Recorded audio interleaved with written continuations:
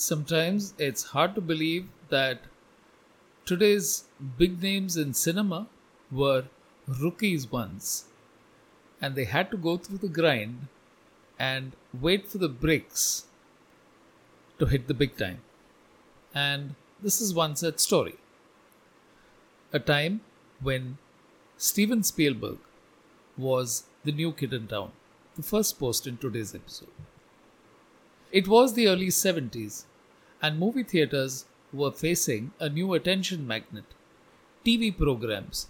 The studios knew they had to get people back into theaters again, films that would make people long to see spectacles made for the big screens. Much like the times we are in now, but for a totally different reason. Francis Ford Coppola was already a big name with The Godfather having released, but in his drawing room over a weekend, they were watching a film made by a 24-year-old.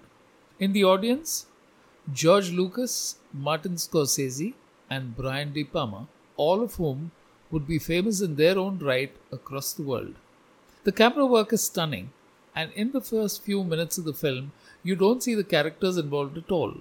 It's all shot from inside the car. Long shots of the car moving out of a residential neighborhood and onto the highway. The radio's on all the time. Channels switch. The sound design makes you feel that you're the one going on the ride. You've no idea where the film is taking you. Steven Spielberg was 24. The film is The Duel. It's still an education. From film to words becoming an indication of time. You had this phase when you knew the number of words in an article.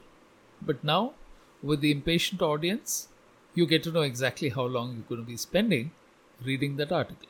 Second post. When did words become time? Have you noticed that articles now aren't about number of words? You're told how long it'll take to read it. The 1,000-word article metric is useful if you're a writer looking to hit a certain number as contracted. But 4 minutes to read is encouragement. In your mind, a 4-minute investment frames it in a way you're used to navigating in the world. It started happening with Uber rides as well, telling you how long it would take to get to your destination instead of the mileage, and that's what you want to know. Also happens with food apps. They give you a stage-by-stage description of the order being received, the delivery person being assigned, the route they're taking to your place, almost to the point where they ring your doorbell. This was not evident when the apps were first launched. But over time, companies were able to use data to compute the time it would take from the time the order for food or a cab was placed to give you the information that you could use. This post is over 200 words, about a couple of minutes. Worth the time? From words to calls. And India has had entire businesses running on this particular innovation. The final post. Are missed calls missed? You don't hear of them as much now. By 2022, there will be more than 800 million smartphones in India, and the country's data consumption is already one of the highest in the world, at over 8 GB per month. One of the poster projects of the missed call number business models was Kan Khajura Tesan. This was launched in 2013 by Unilever in India to capture the listeners in media dark areas. The jargon meant people without access to radio stations or any other kind of media could call into a number and hang up. They would receive a call back and listen to popular music interspersed with ads. It offered the company a way to get through to millions in remote areas.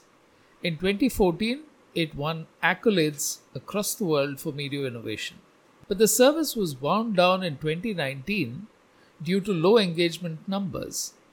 Missed calls haven't disappeared altogether. They're still used to get customers in long queues on phone support desks to request a callback instead of waiting endlessly on hold. But the boom period when every brand jumped onto the missed call bandwagon is over. Another blink and you'll miss it business model is laid to rest. Every week, I'll plant a few ideas in your mind on branding behavior, and markets. Triggers for your thoughts. Spread the word to your friends. All you have to do is click the link and enter an email address. I welcome your thoughts, your views, and anything you might want to add to these posts. Thank you.